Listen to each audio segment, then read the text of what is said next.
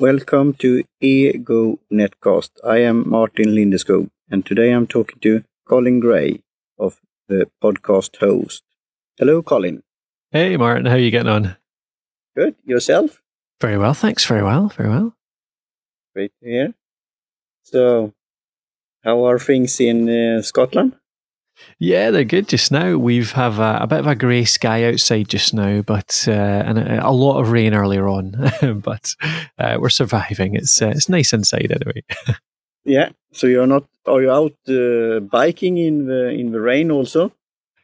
Sometimes, often yes, but not today. I'm afraid I'm in the office working today, so no biking. But we had a good week last week down camping in Wales actually, so I had the bike down with me. So there was much more sun and nice weather at that point. Great. Are you doing racing also? Yes, indeed. I've not had a race in the last little while actually, but I've got one coming up in a couple of weeks. So training for that at the moment. So yeah, I'm not feeling as prepared for that as I probably should, but it'll be good fun anyway. I'm looking forward to it. Yeah, I will tell you later on about a friend of mine who is doing this bicycling with racing, and he has also done a mapping out of different, challenges and hills and so on, and heights on a map on a website. Uh-huh. So that could be maybe of interest of you, and doing a book of that. So I will start out reading from your Twitter profile, Colin. Okay. Founder, podcaster, and writer of a podcast host, covering skills and tech for podcasters. Fond of mountain bike. #. Attend and annoying my kids. Now building SaaS. Something about service at your demand.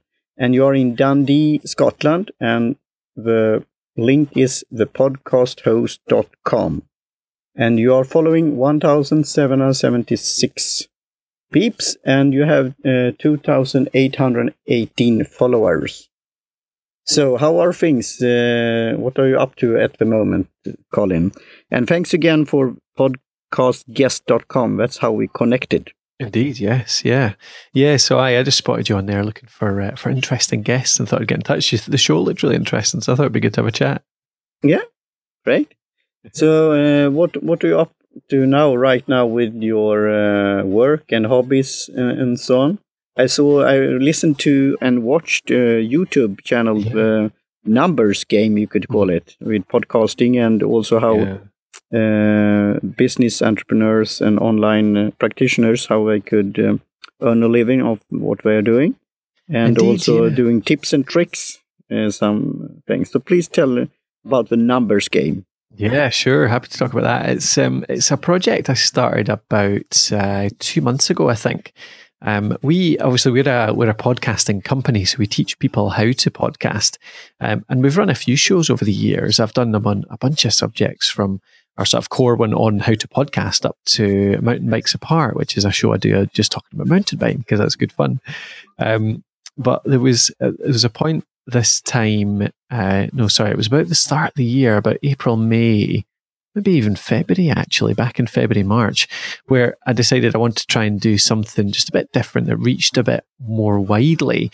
And I'd been talking a lot about repurposing content at the time. So it was about creating audio, but also creating video, also creating blogging, because we do all of it. We do video, we do writing, we do audio, podcasting, audio, which is at the core. But a lot of people that we work with, they can't justify spending time on just audio. It's kind of, because it is still, we've not quite gone mainstream yet with the whole podcast format. It's still, the stats show that it's still only about 1 in 2 people, 50% of people know what a podcast is, and about a fifth listen on a regular basis. So we're still not mainstream by any means. So it was around a lot of questions I was getting from our audience on how to make a podcast more, or how to leverage a podcast more, how to make it more worthwhile spending time on that. And so I thought I'd try and create a show that was based around that principle. So the Numbers Game is it's designed to be as sustainable and as wide-reaching as possible. It's a show that I run to tell our story, basically. It's to tell the story behind the company that we run. So it's the story behind the podcast host, how we earn a living through the podcast host, how the content we're creating, about hiring staff, about getting funding and investment, about all the things that I've been working on over the last 6 months, or even since it started. Actually, the first few episodes are really just the story of the founding of the company. So it's just me practicing storytelling, but in a way that makes it super repurposable. So by that, I mean, I'm recording it on good audio. So we've got our good mics plugged in, got it into the mixer, but I'm plugging that into my digital camera, so my DSLR, and I'm recording it on video as well. So we're getting both the video and the audio. And what I'm doing is I'm recording it in 5 different segments. So we've got the story segment. We've got the stats segment, because people are wanting to hear the numbers as well. So like the traffic we're getting just now, the income we're making just now, the social following, the email list growth as well. Then I've got lessons. So there's a lesson segment, which takes something out of the story and teaches people what I've taken from that.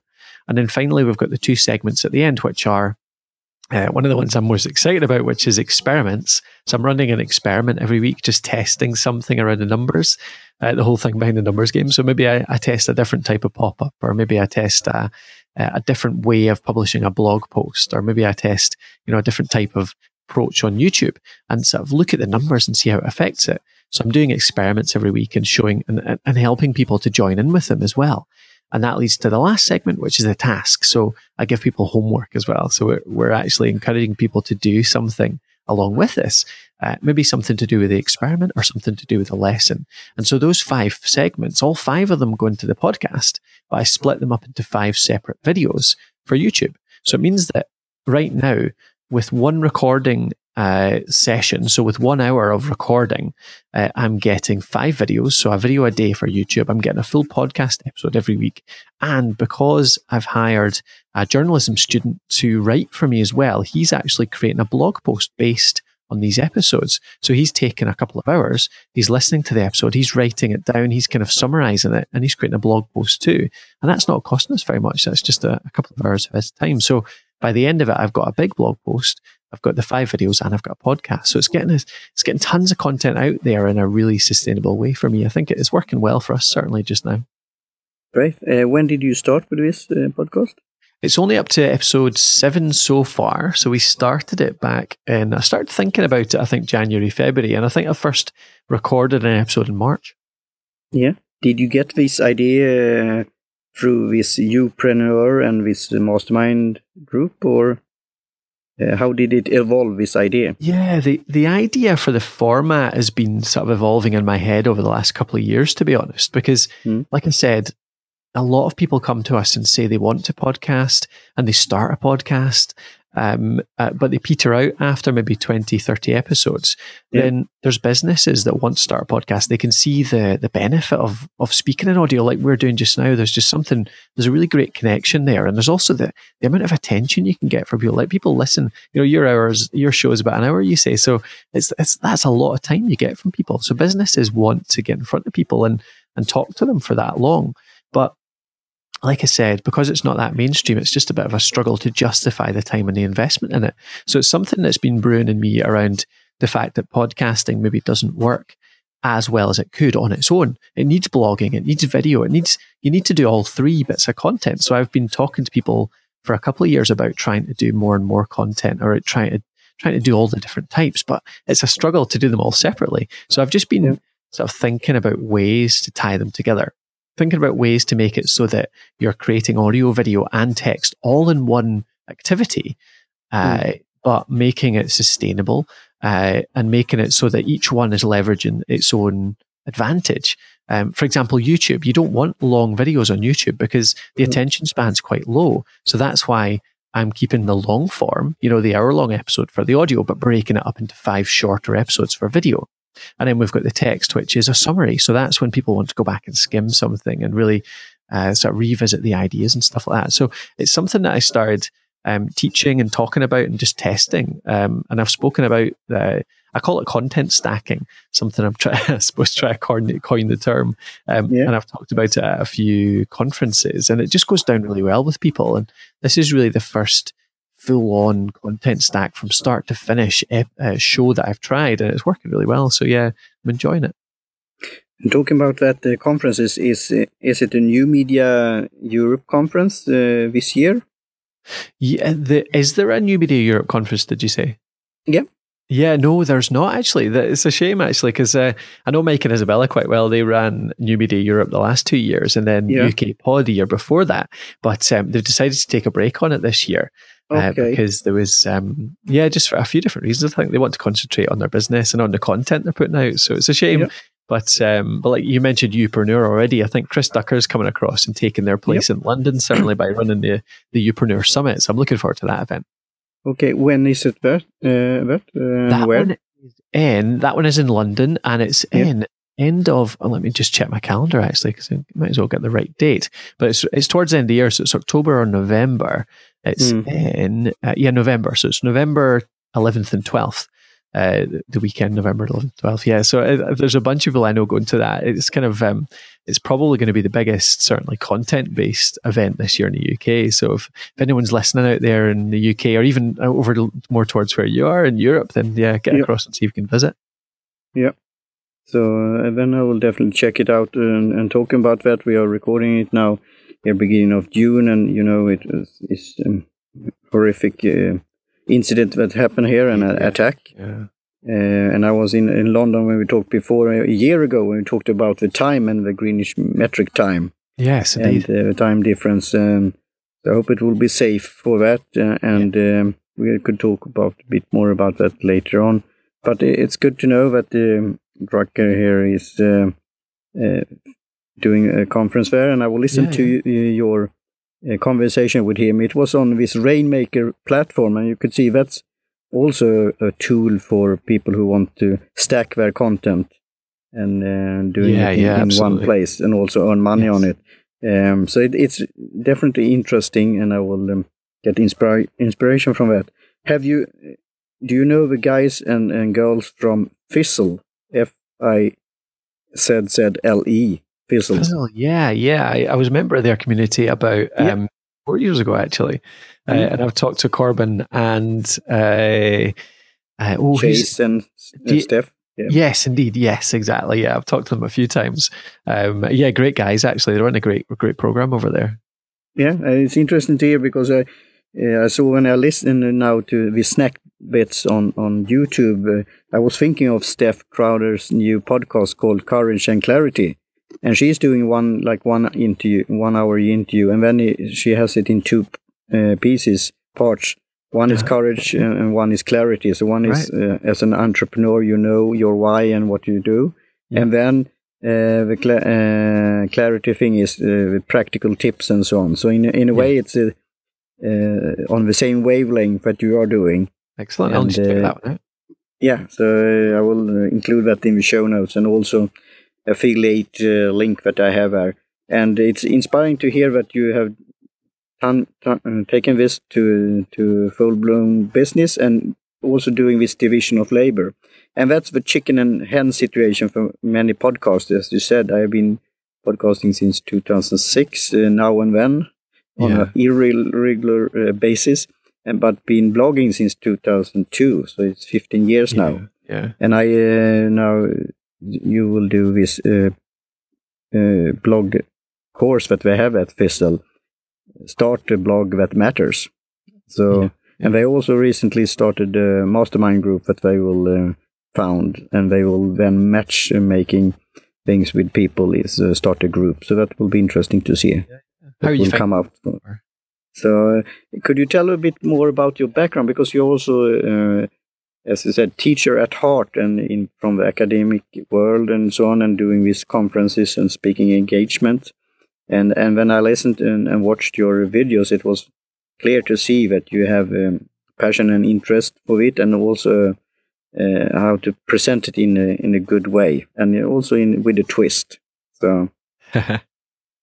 So just my background. I mean, I love teaching. It's something that I started back in, when was it? I mean, I started out as a web designer. That was kind of my trait. Well, originally, I suppose I started out as a bar worker. I did astrophysics at university. which Wow. turns out to be something that sounds really interesting. You're going to learn about space and string theory and, cosmology and all that. It's just maths, all maths, nothing more than a whole bunch of numbers and formulas. So it's not half as interesting as you expect, and not half as useful in the world either as you'd expect. So I didn't do a whole lot with that. I ended up just working in bars in Edinburgh full time for a few years after university. And I eventually went back to uni to study multimedia and interactive systems. And I'd been playing around. I was always kind of interested in the web, and I'd built websites since about 96, I believe. It was the first one I did back in school. So that was my higher project, I think.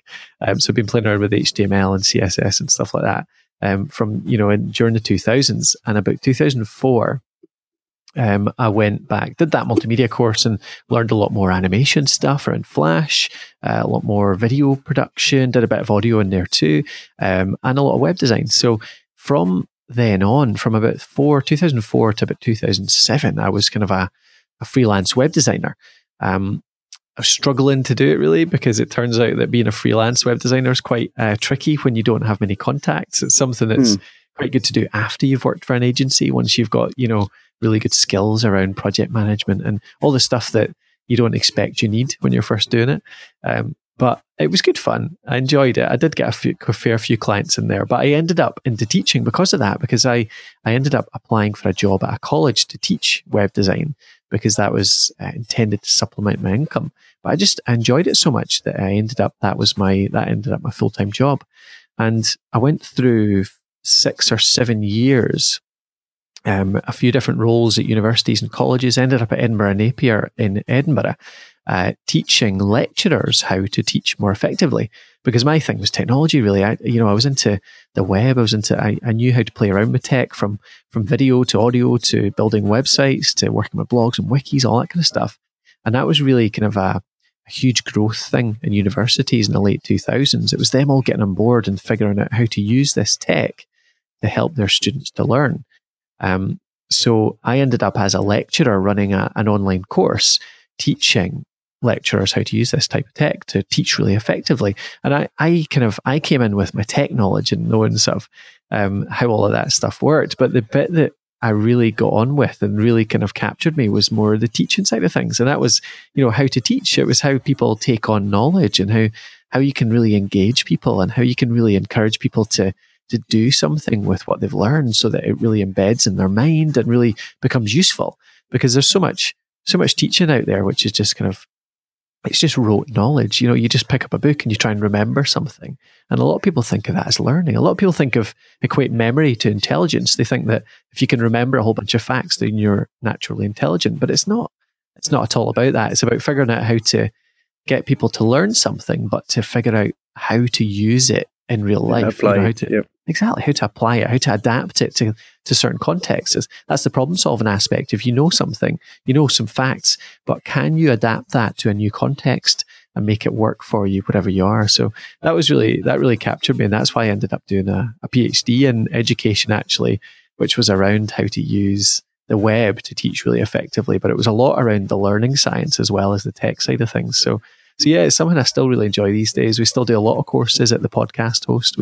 That's one of our products, is we sell courses around podcasting. And I really enjoy trying to create really effective courses because there's a lot of really ineffective online learning out there just now. Yeah. And do you think that will be the main paradigm shift, so-called, in the teaching and education area and the field of continuous learning?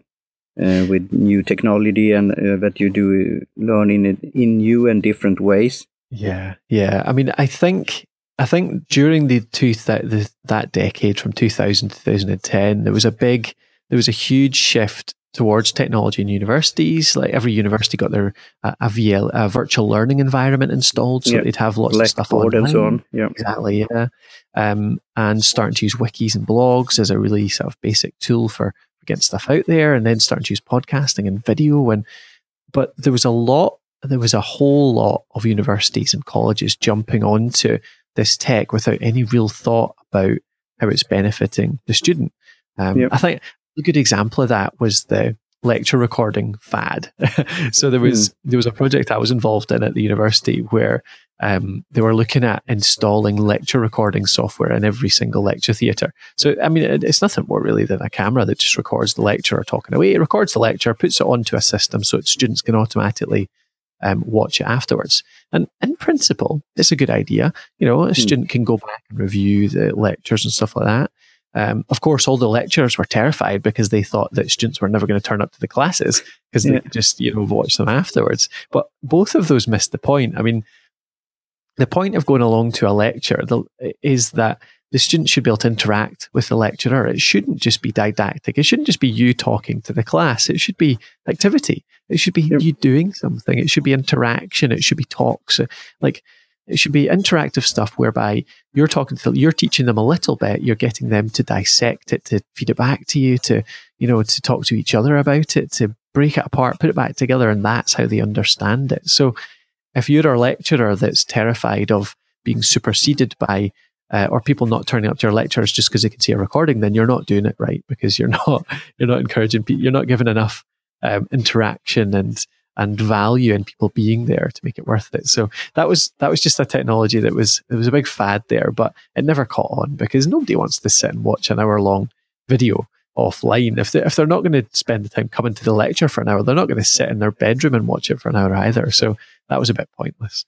I mean, the way that universities are using online learning well is it's a supplement to learning. So you give them the basic information, you give them the notes, you give them the slides, you give them activities and things to think about on the virtual learning environment beforehand, and then they come along prepared to the class so that then you can do the interactive stuff there. So there's no time wasted in the class lecturing. It's all interaction, it's all workshop, it's all talking to each other and solving problems. And that's when technology is best in universities and education. For me, it's a supplement to sort of people to people communication. And you can do that fully online, of course. You can have fully online courses whereby you have lots of great information, you have lots of great teaching through audio, through text, through video, but then you have interaction through, maybe a class on a webinar software every week, or maybe a text chat, or maybe a video chat or something like that. So it works well online as well.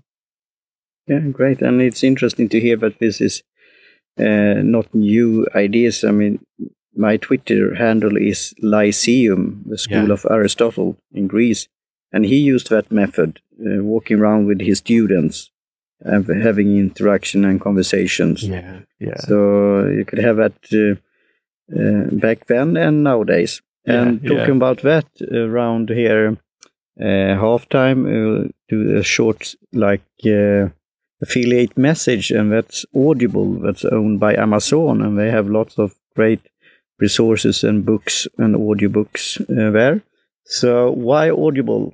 Audible content includes more than 180,000 audio programs, probably more nowadays, from learning audiobook publishers, broadcaster entertainers, magazine and newspaper publishers, and business information providers. And recently they also had this, that you could send a book as a gift, and also have a Audible channel, you could say, almost like a podcast thing. Have you explored that kind of feature, and are you listening to audiobooks and reading regular books from Amazon? Yeah, I listen to a lot of audiobooks, actually. I've probably got 30, 40 different audiobooks in my Audible library just now. So yeah, I love it. Great. So then you could go to audibletrial.com/EgoNetcast. So do you have any book tip, Colin, that you are listening to right now, or something about how to develop as an entrepreneur, or as a student, or something else? Yeah, sure, no worries. I love reading. It's one of my favorite things to do. And I read a lot of different types. One of the things. Well, so I'll give you a few probably. Thanks.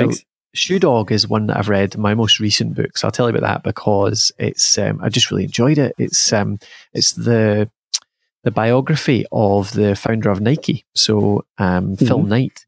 And the reason I loved Shoe Dog was it was kind of a personal story that just also had so much great business advice in it as well, but disguised really well. So it wasn't like it was teaching you; it was just kind of secret insights into how you can run a business, and it was so honest and transparent as well. The guy Phil was just really honest about how the parts he was rubbish at, the parts he was good at, and kind of it was a great story of the origin of a company and how a company became huge. Excuse me, almost not by accident, because it was very deliberate, but he was certainly not. There was definitely not a straight line to it, to the huge company that Nike is today. So that's a great one. Get Shoe Dog.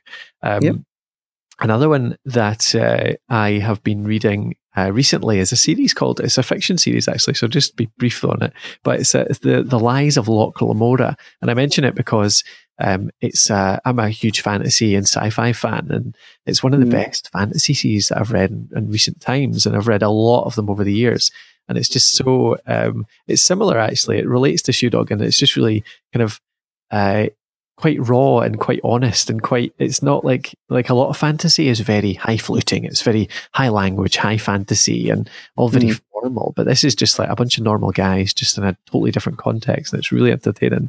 So that's two of the recent books I've read, which I've really enjoyed.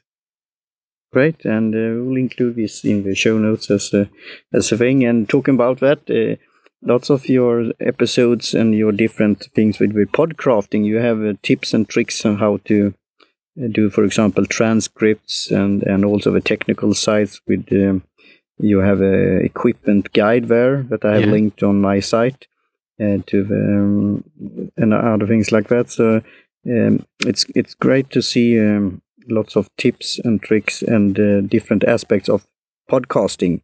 So with that, we'll do also something around the halftime about that's my niche, you could say, to stick out a bit, and that's a philosophical segment, talking about the trader principle, talking about books and literature. Have you read Miss Rand's books, for example, The Fountainhead and Atlas Shrugged?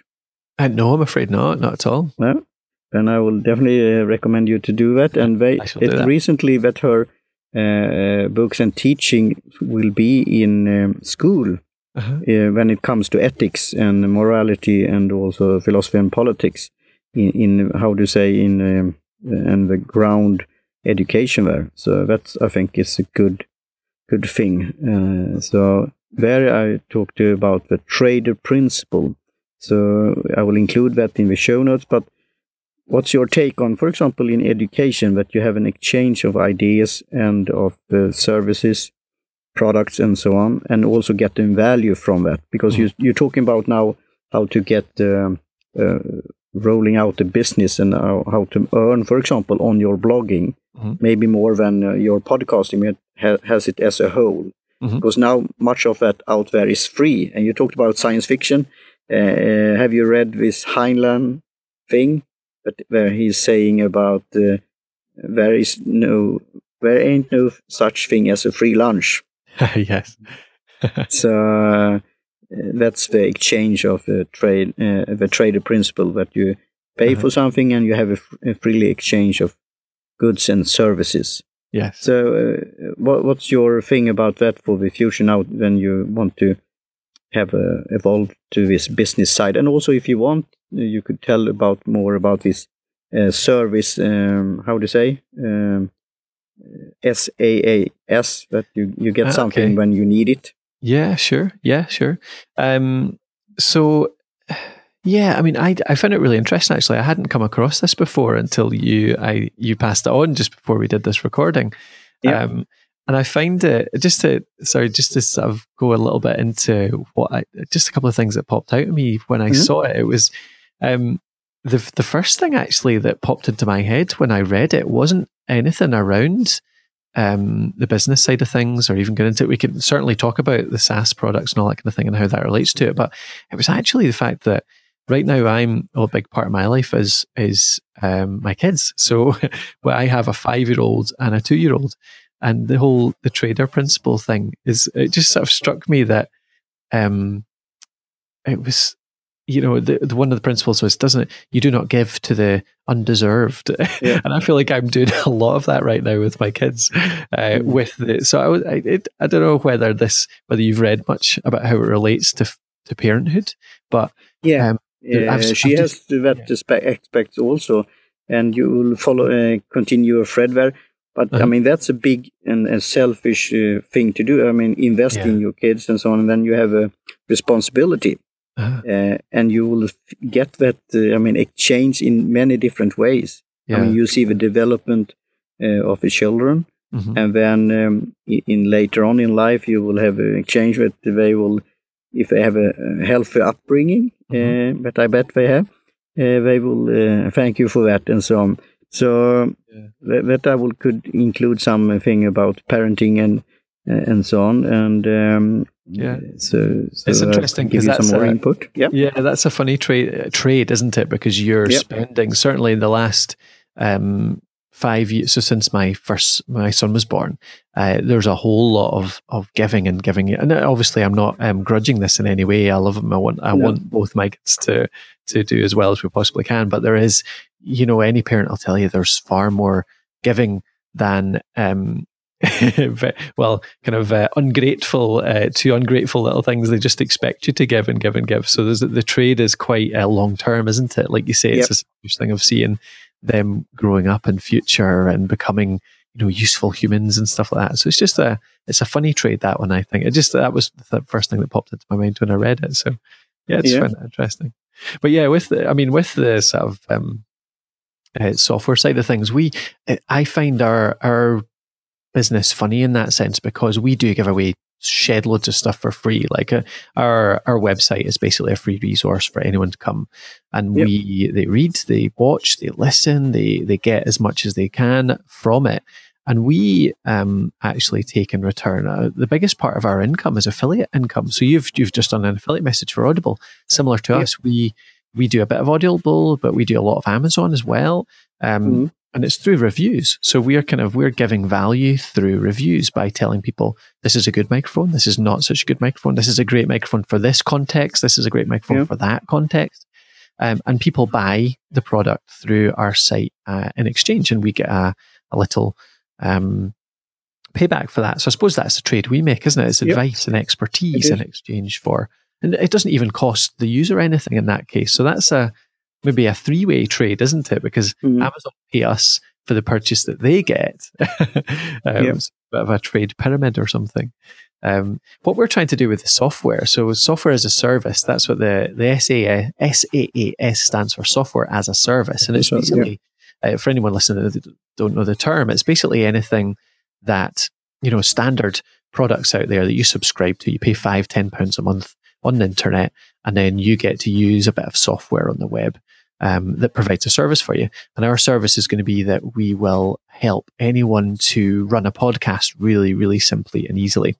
So if you want to just do a really raw recording, you just do that on your phone, you upload it to our app, and our app will turn it into a polished recording. So it'll make the volume good, it'll make the EQ good, it'll compress it, it'll make it all sound great, and it'll put your branding on it as well.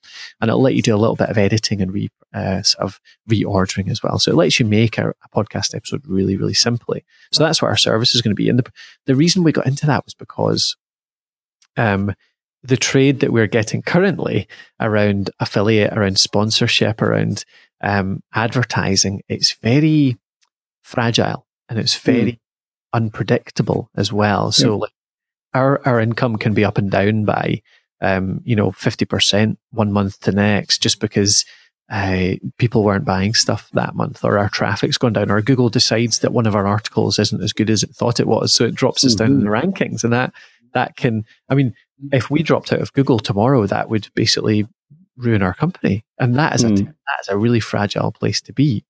So the software that we're creating is an attempt to create a product that doesn't depend on anything else. It's a product that we own, that people know about, that gains its own reputation, its own brand, its own name, and then we can trade the value from that product for income, of course. So it's a way of trying to make our company more robust, more reliable, and rely less on other companies and other sources of traffic for our turnover.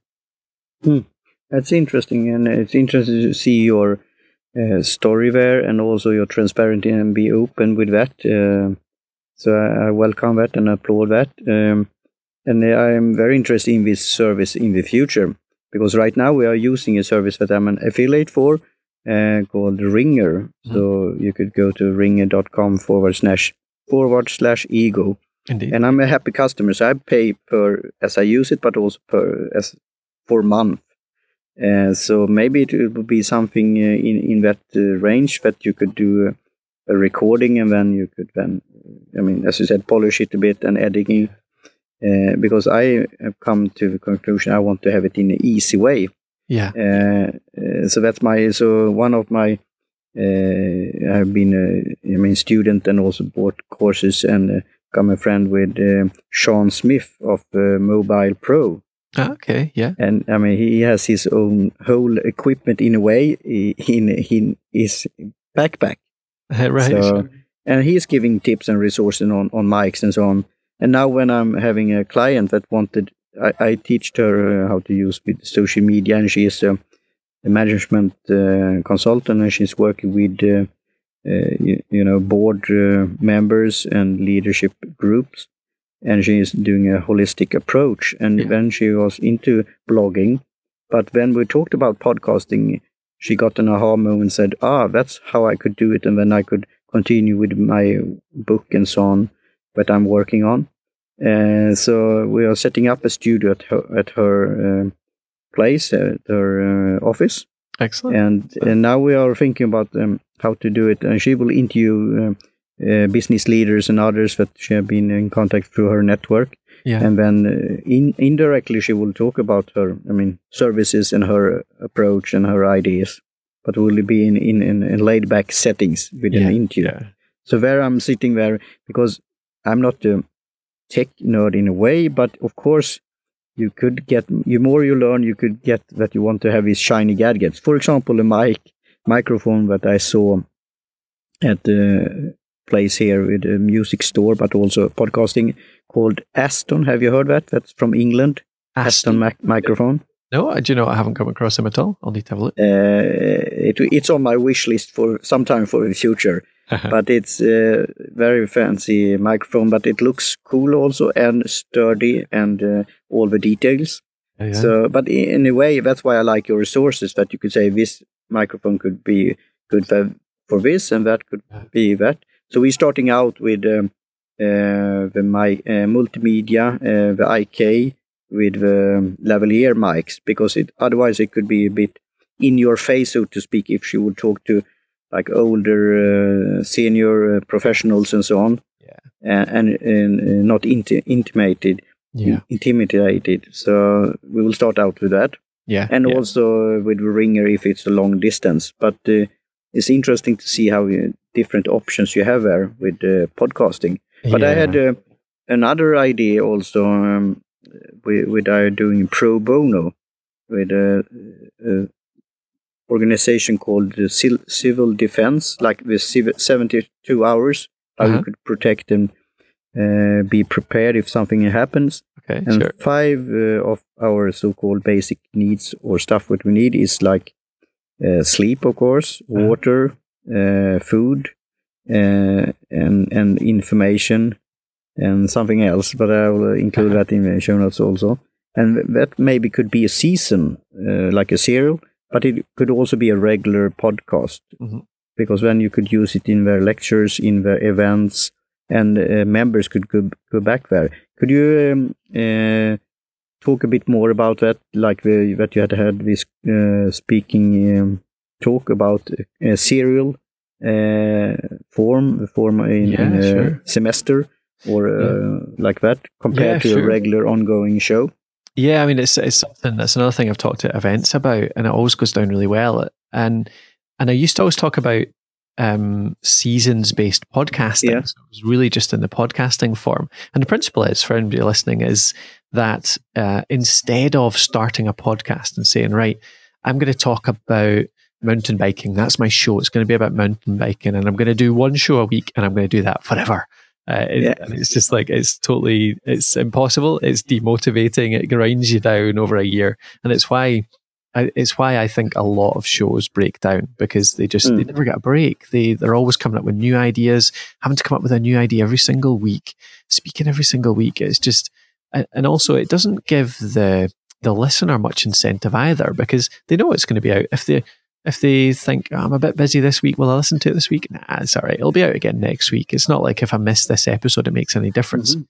But a seasons-based approach means that what you do is you plan it a bit more carefully. So it takes a bit more forward planning, but you take a theme. So take the mountain biking example again. I might do a season on building a bike. So I plan that out. I go, right, this is my content idea.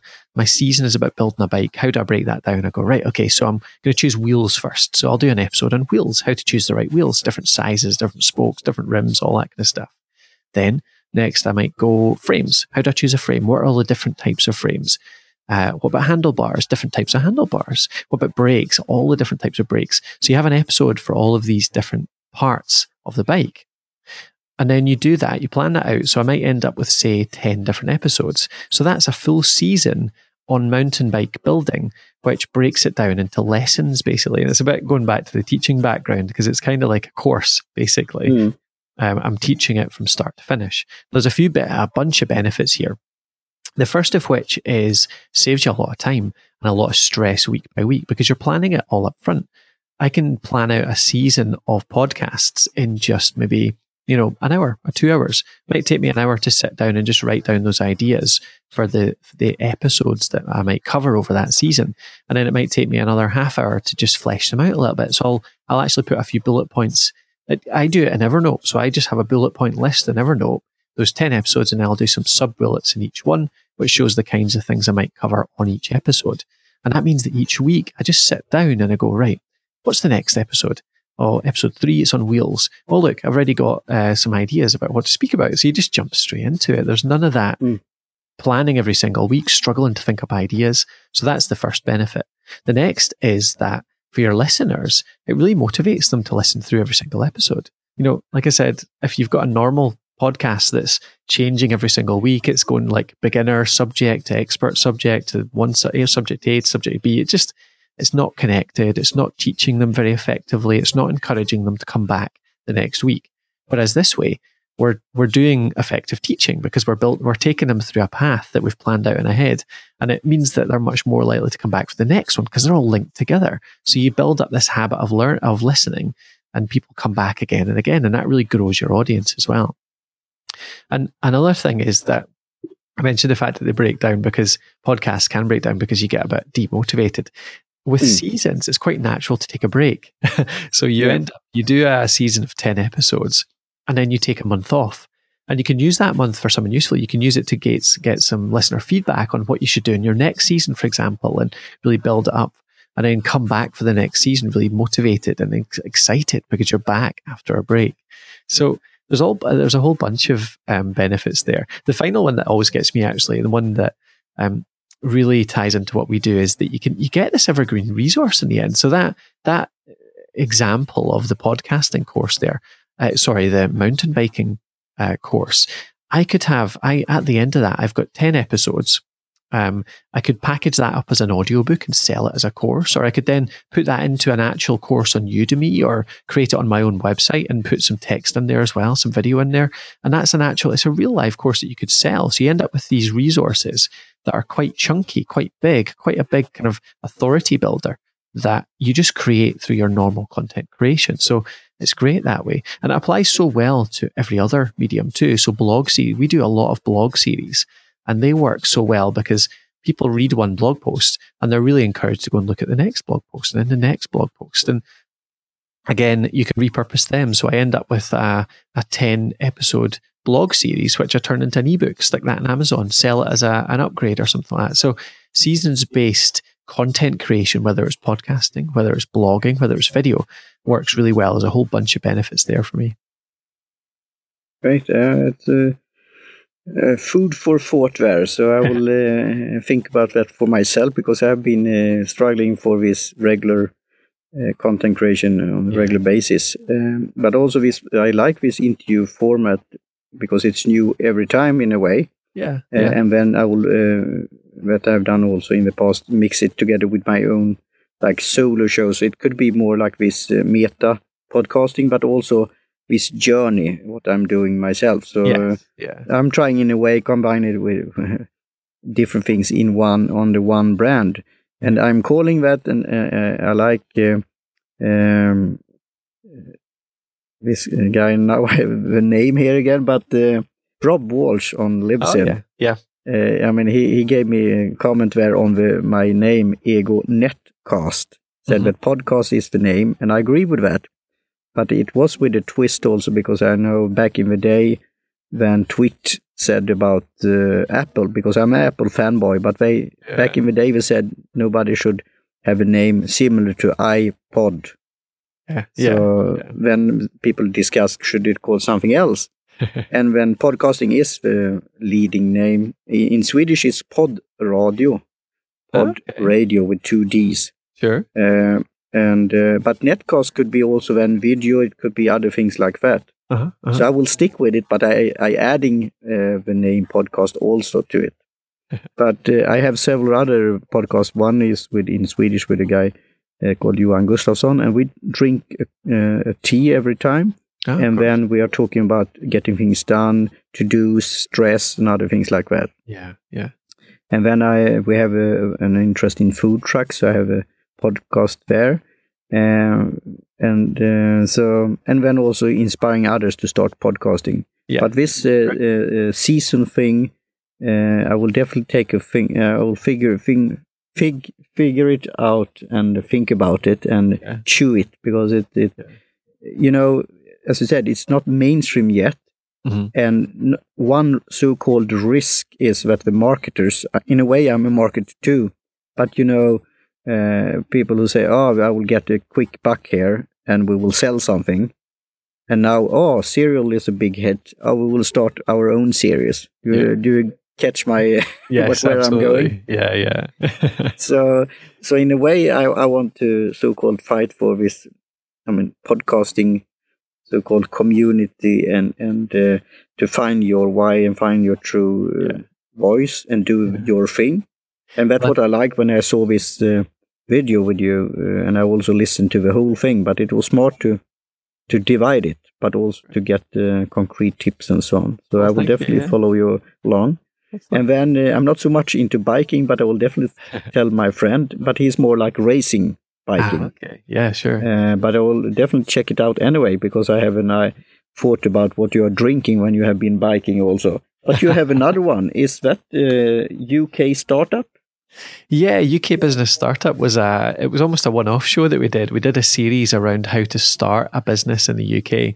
And it applied outside as well, to be honest. There were a few things specifically to Britain, but it was more, that was actually, you're saying there about championing the podcasting as a medium. And I think the reason podcasting is doing as well as it is because of great people like yourself, just sort of championing it, helping people to find new shows, doing great shows like this. So, I appreciate you doing that as well. But UK Business Startup was partly to try and get more people listening to podcasts. So we created it like a course again. So it was a season of 8 episodes. It was structured so that people would go through it 1, 2, 3, 4 and sort of learn as they go.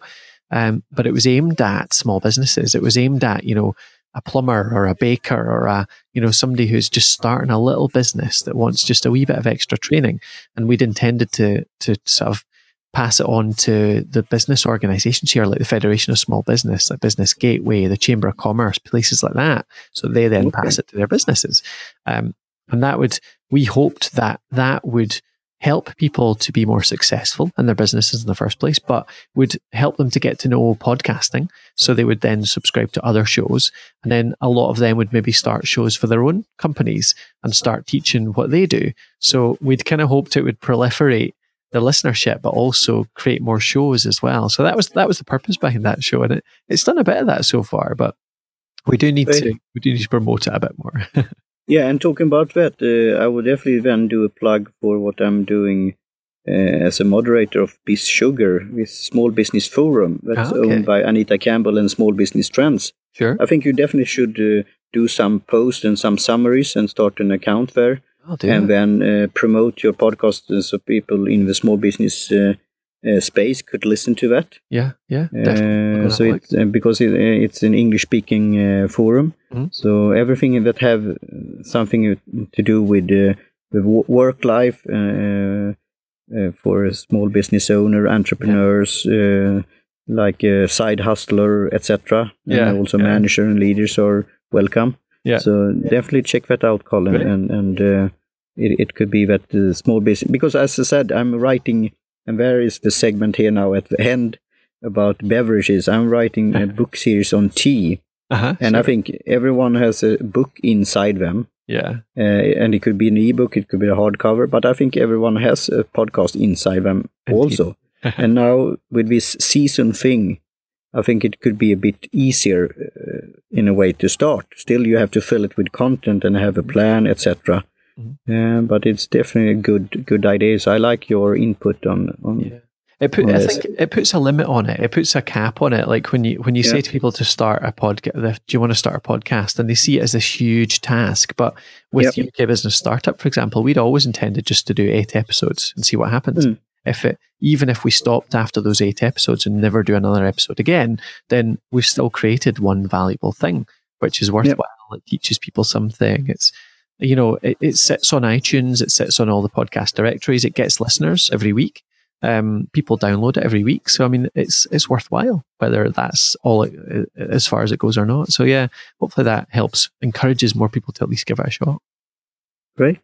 So, what's your plans for the future here? You have this, as I said, SaaS service. Yeah.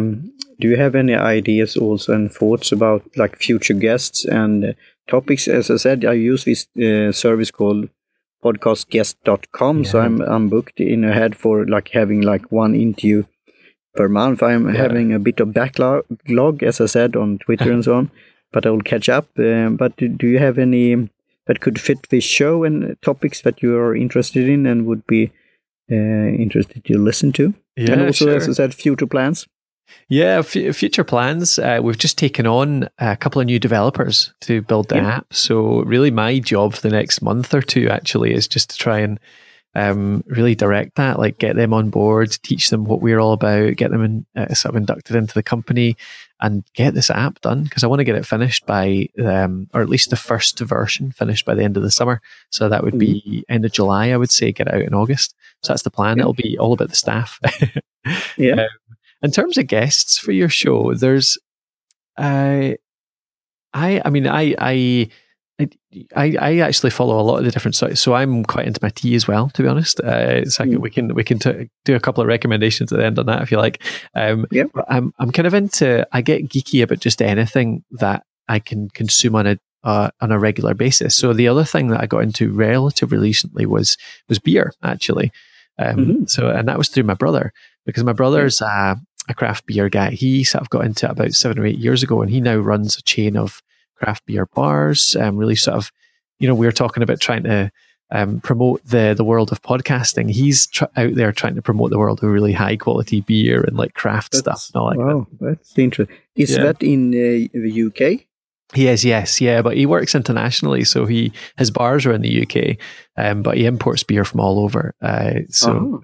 Interesting. And works. So I don't know if he might be an interesting guest for you actually, because he could talk to you all about the sort of the provenance of beer, how the good stuff, the bad stuff, how to run the bars. Like there's a big business side of it as well as the kind of creating a great product. So that might be. So his name is Bruce Gray, and I can pass on the details afterwards if you want. But you can talk a good game about beer, certainly. Great. And it's interesting when you could say segue into this beverage thing. Besides beer, what's your favorite beverage, Ben? I think my favorite beverage, would you know what? If I'm entirely honest, my favorite beverage is a chocolate milkshake. Okay. Because I absolutely love it. And it kind of graduated into I love and this is just my sweet tooth and it's so unhealthy, it's ridiculous, but like frappe coffees and stuff like that. I love a frappuccino or something from Starbucks. I know that's totally mass produced, but they just taste good to me. But if you get more refined, actually, I've got into my coffee recently, so I'm enjoying exploring coffee a bit. But actually, I share the passion with you for tea, and I've got a massive collection of loose leaf teas out in the office here, which I try different things every day. So I'm a big fan. I always come back to my Lapsang Souchong. I just love that on a daily basis to wake me up in the morning. And there's a local producer of white tea over in Perth. So I'm based in Dundee, and there's a company called the Wee Company in Perth, who are award-winning. One of their white teas is apparently one of the best in the world. And I say apparently because I've not tasted it yet, because it's ridiculously expensive. But I keep intending to go and buy some. But I buy some of their other more affordable stuff. And I'm lucky enough to have a little shop in the middle of Dundee called Braithwaite's, which sells tons and tons of loose leaf tea and really good stuff and really good coffee as well. So yeah, I drink at least a few cups of tea a day, and I'm trying to experiment with different blends and different types and all that kind of stuff. So yeah, I really enjoy it. Great. Yeah, definitely you have to send me the names and the links later on, because I want to include that and also test it out. Yeah, because I'm a big tea drinker. As I said, I'm writing this book on tea, and I have a crowdfunding campaign for the illustrations of for this book series. Sure. So it's also like this segment. So every book will be about a certain kind of tea. Like first 2 books will be about black tea. So the first one is plain black teas, pure black teas, and the second, like for example, it's pure black tea, but it's a bit special, like Lapsang Souchong, because it's smoked. Yes, yeah. And then green tea, and then fourth will be matcha tea, and then white and yellow and oolong, and also things at the end. I will have something that kombucha, that's tea, but also some. You could say a bacteria culture. Yes. And also the last book, book 8, will be about things that is not tea, but people think is tea, or has an alternative as tea. Excellent. For example, right now I'm drinking yerba mate. That's a beverage from South America. And it has this energy, it has this kick and focus, but also the mood enhancement. And in South America, like in Argentina and so on, they're drinking it all day around. Yeah. So, right. But also like rooibos, that's a plant from South Africa. So, yeah, what did you say? I'll need to look up your crowdfunding campaign. I'd be happy to get involved in that. It's something I don't know much about the history or how it's made or anything like that yet. So I'd love to learn a bit more about that. Great, thanks. I appreciate that, because that's what in a way, challenge. I said everything is written about tea that's already out there, but then do it with your own twist and your own personal way. Yeah. And then you also to have like supporting to get it in as you want it. So I try to describe it as if you think like a small booklet or book as a children's story or something like that you learn something. Excellent. In a funny way. And then you could continue the conversation online. So that's why I'm starting now with this course from Fizzle, and also enter the mastermind group, because I have so many ideas and I wanted to get it in one place. Yes. So as I said, create my last, in so-called parentheses, site, that I will try to, in a way, get everything in place and in order, like an umbrella site, but still, stick out as an individual. So I thank you again for your tips here and input, and you have given me lots of food for thought here, Colin. So no, it's been great to chat. Yeah. So, do you have anything else at the end? How will people and listeners and fans and so on find you on the interwebs? I'm really enjoying Instagram these days, actually. So if anybody has a question or anything like that they want to ask, or get in touch, just say hello. I'd love to see you on Instagram. I am the _podcast_host on Instagram. And of course, Twitter too. I'm just the podcast host on Twitter. And if you want to see all the stuff we do, all the articles, if you want any help on podcasting itself, then pop over to thepodcasthost.com. We've got an email course there, actually, which is a 5-day course which teaches anyone how to podcast in just 5 days. So you can sign up for that over at the website. And yeah, I'd love to see you there. Great. I will definitely link that and put that in the show notes also. So, and if you want to have support this venture, you could go to egonetcast.com/support. So, Colin, it was great time here and pleasure. And any ending notes, thoughts, or cheerio at the end here that you want to say? I know. I'll just say cheers. Thanks for listening. And yeah, go out and get some Lapsang Souchong today and get yourself some smoky tea in you. It makes you feel much better. Achieve much more, I think. A wee bit of that in you. Great. Thanks, Colin, and talk to you soon again. Cheers. You too. Thanks, then. Bye.